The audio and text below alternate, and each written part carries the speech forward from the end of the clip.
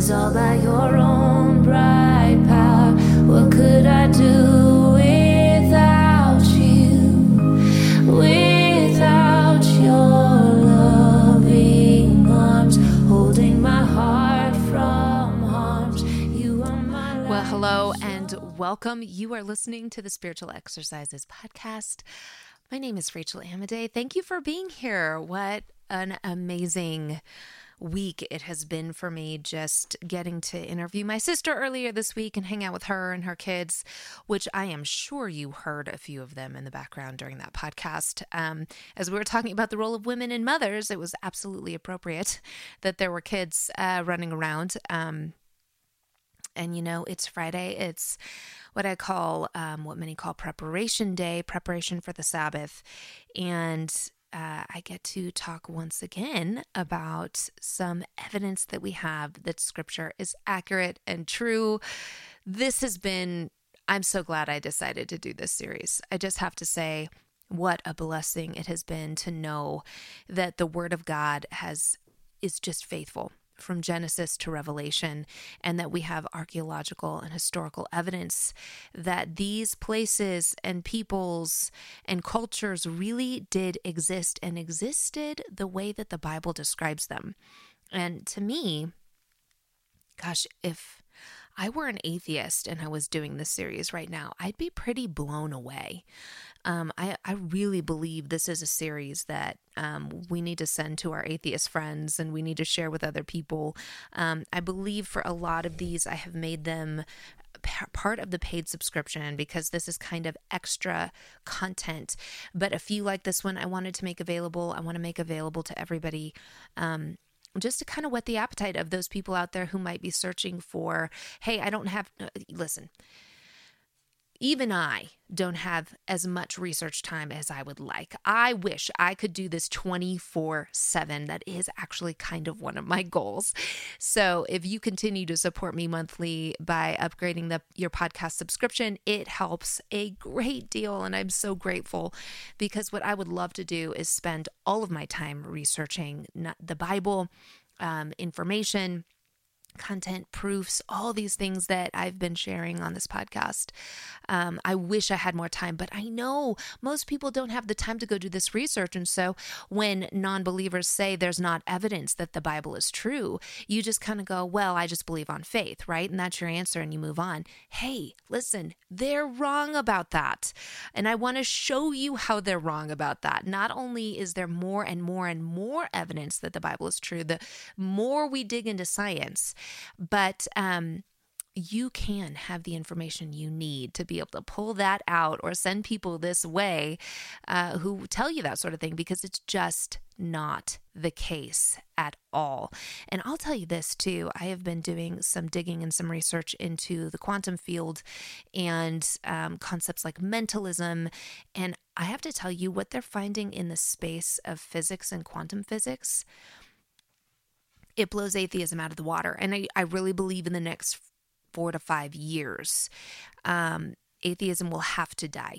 Anyone who is intellectually honest will have to agree that a conscious mind had to precede all matter. Because that's what they're finding in physics and that's what they're finding in the quantum space. And so because these scientific discoveries have been made and because these theories are out there, I do think we should be seeing the death of atheism in the next 4 to 5 years, just given science. Isn't that exciting? The science of things is telling us that a mind, not just information, we already kind of had agreed that it's it from Bet, that information has to come first before matter, but it can't just be information. It has to be information that is given context. And the only way for that to take place is for there to be a mind. And everything is mental. Absolutely everything is held together by some sort of mind. By the way, in physics, they are also describing the fact that you are not the mind, okay? You can be part of the mind can be in you, but you are not the mind. So they are blasting through the concept that we are gods.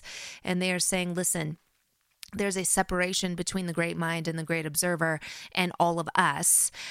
Even though we're part of it and it can be in us, it is not us and we are not it. And so, wow, can you believe that physics and philosophy are finding these things to be true?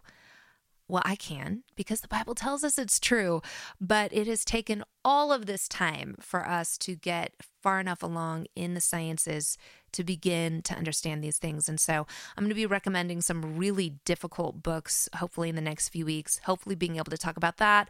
Also, we're going to talk about hell and what does the Bible actually say about it. Ooh, there's going to be tough, challenging content in that particular series, but in the meantime, what are we talking about today? I am presenting more proof. So a lot of the evidences I've been giving in the last few proofs in the proof series have been archaeological evidence of stories from the Old Testament. Really astonishingly accurate. So many of these pieces of evidence have been, but we haven't gotten to the New Testament yet. And I do believe that because we have 4 gospels, by the way, the number 4 and Jesus go together. So it is no surprise to me that we have 4 accurate gospels. But because we've been able to kind of scientifically analyze the fact that these 4 gospels, they don't all tell the exact same story, which you want. Actually, you want eyewitness testimonies to be unique and different. In fact, if you had all 4 gospels telling the exact same story, that would be evidence of a conspiracy to tell people that Jesus existed, not a true tale. And so the fact that we have 4 slightly different testimonies about Yeshua tells us this guy really existed. We have really, really good, accurate eyewitness testimony that people who do this for a living, who gather eyewitness testimony for the living, they say these 4 gospels ring incredibly true when you're collecting eyewitness testimony. So I just have to say, just the fact that the Bible itself has 4 different witnesses, and the way that they speak about Christ is plenty of evidence of his existence. But what about the stories? And what about the locations that Yeshua is discussing? Well, today I'd like to talk about 2 different pools, one in particular. And we're going to talk about the pool at Bethesda and the pool of Siloam, okay? Let's start with the pool at Bethesda, John 5, 1 through 9. We start in scripture. I'll tell you the story, and then I'll tell you what they found, okay? So John 5, 1 through 9 says this: Sometime later, Jesus went up to Jerusalem for one of the Jewish festivals. Now there is in Jerusalem near the sheep gate a pool, which in Aramaic is called Bethesda, and which is surrounded by 5 covered colonnades. Here a great number of disabled people used to lie: the blind, the lame, the paralyzed. One who was there had been an invalid for 38 years. When Jesus saw him lying there and learned that he had been in this condition for a long time, he asked him, "Do you want to get well?" "Sir," the invalid replied, "I have no one to help me into the pool when the water is stirred. While I am trying to get in, someone else goes down ahead of me." Then Jesus said to him, "Get up, pick up your mat and walk." At once the man was cured. He picked up his mat and walked. The day on which this took place was a Sabbath. Okay, end quote there. So the pool here at Bethesda is certainly described in some detail, and for a very long time there was no archaeological evidence of this pool existing.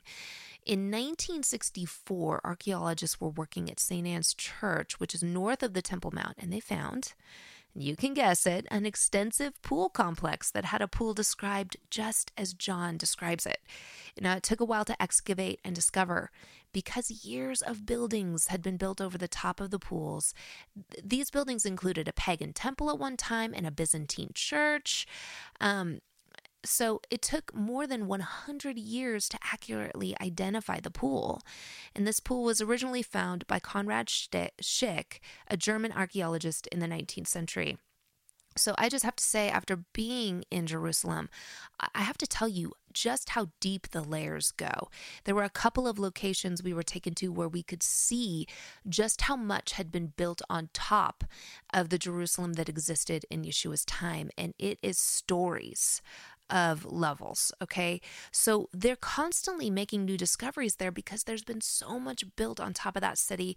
In fact, when you go, there are very few places where you are actually walking on the streets that Yeshua walked because the streets have been built up so much over time. So it's really no wonder that it took them this long to find a pool, because a pool would have been probably built even into the ground and it was much lower. And at Jesus' time, I mean, since then, so much had been built on top of it. So it makes sense that it took a long time to excavate and actually identify the pool. Now, John also recounts a story about healing at the pool of Siloam. This pool was discovered in 2005, so fairly recently, and it was quickly identified as the pool that's mentioned in John. Now, many believe that both of these pools had a mikveh aspect to them. Now, a mikveh is a ritual bath that would be taken before entering the temple, etc. So they would take these ritual baths, and I would almost call them baptisms, where they're trying to be cleaned and renewed, and they're they're about to step into the temple, so they want to be clean, right? And this is why to this very day, I think it's important to take some care about how you look before you go to worship with congregation, because there's a pattern set here that you should care when you are approaching the Lord in a congregation of people, when you're approaching Him, taking care that you're clean and that you're ready. Just show some respect, right? You want to look like how you feel about the activity you're about to do. So I'm not saying you got to, dress Sunday best 1950s, hat and all. I'm just saying it does kind of make a difference that you show up and you have cared about the event that you're attending, and you show other people that you care about the event you're attending. And you can find this set up here with there were baths and pools around the temple to get people ready. So both the Pool of Siloam and the Pool of Bethesda have this ritual bath aspect to them. The Bethesda pool in John is described as having 5 porticos, which suggests a 5-sided pool. When the site there was excavated, it revealed a rectangular pool with 2 basins separated by a wall, making it 5-sided. There was a long tradition of healing at the site. So how that would work, and what John is talking about there, is that the first person to enter the pool when the waters were stirred would be healed. And I think there's some discussion about the angels would come and stir up the water, and then the very first person in would be healed. This is so fascinating. Okay, so going back to the idea of the mikveh, the southern basin at the Pool of Bethesda, because remember there's 2 basins now, right? They're separated in the middle by a wall. The southern basin had broad steps with landings, suggesting a bathing area, while the northern basin was a reservoir that likely fed the southern basin with fresh water flowing south through the dam between them. This is smart, right? You want to have fresh water in there if people are bathing and cleaning themselves before they're heading into the temple or heading to do what they're going to do. So there was a way for fresh water to be brought into the area of bathing. We have other writings that are confirming the pool's existence. The Dead Sea Scrolls contained the Copper Scroll, which was written between AD 25 and AD 68. This describes a list of locations in Jerusalem, and it includes a pool called Beth Ashdathayin, located near a porch. Healing pools. I just think what a fascinating concept. We talk about baptism by water a lot. This concept of baptism by water happened a lot more often in ancient times than we do today and we think of today. And really, water, anytime something was becoming new, there was like a water baptism into that new life or that new purpose. There was also, when Samuel was anointing the king, they would cover their heads with oil, and the king would walk through the town, and everyone would know he was anointed king because he would smell so good from the anointing oil. Okay, so this is kind of this cleansing or new purpose, and while it's not exactly the same thing, I just think the concept of smelling good or, being renewed, this was really important in ancient culture, and so they understood it very well. I love that the water here at the Pool of Siloam and the Pool of Bethesda, I love that it's healing. It's more than just quenching a thirst. It's bringing life. It's new life. It's restored life. It's changed life, just like Yeshua says He is going to do. So isn't it interesting that in John at the Pool of Bethesda, There's this man who he has had such a problem for 38 years. That's almost as long as I've been alive. That's a long time. And then he's been waiting at this pool to try to get in there, to be the first person in, to get that healing. And the true water of life comes along and heals him right there. That is such a beautiful and perfect picture. And what a good reminder. I don't know if you have been having to practice patience in your life. I certainly have been. I've been praying for certain things for a very long time, not 38 years, but a long time. And I just feel like some days it feels like I'm just hitting my head against a brick wall. I'm so expectant. I want things to come. I want them to happen now. And God is clearly saying either not now or wait. And I don't want to wait. I don't want to have that patience on the Lord. I don't know what I'm waiting for, but this man was waiting for the ultimate Savior. And because he waited that long, and because he wasn't able to get in the pool first for all of that time, he got to meet Jesus face to face. So I have to tell you, if you're waiting on the Lord, I promise you, whatever it is you're waiting for, his plan is far better than you can imagine. It will be greater than you can imagine. It is more than you can imagine. Now, if you're waiting and you're not listening to what he has to say, take a minute and listen. He might be telling you no, or he might be telling you to do something different. But boy, if you've been in prayer over something, you're just like, I know this has to be the heart of the Lord. This is who he is. And you have not been receiving what you were looking for. What if you're waiting to have the greatest story, the one where you meet God in a way you never could have imagined? So be encouraged today. Not only, once again, do we get to discuss an area that's been excavated and looked at by archaeologists and confirmed, yes, this is the place. This is the place mentioned in John. This place is real. And the naysayers were wrong once again. But a place where waiting expectantly on the Lord has turned out so beautifully for some of the least of these. A good reminder that God has not forgotten you. All right, well, I'm going to go continue to prepare for the Sabbath. I hope you will be doing the same today. May you have a blessed and peaceful Sabbath. May you hear from the Lord. May he just shine his face upon you. And y'all, we will be back next week. Till next time.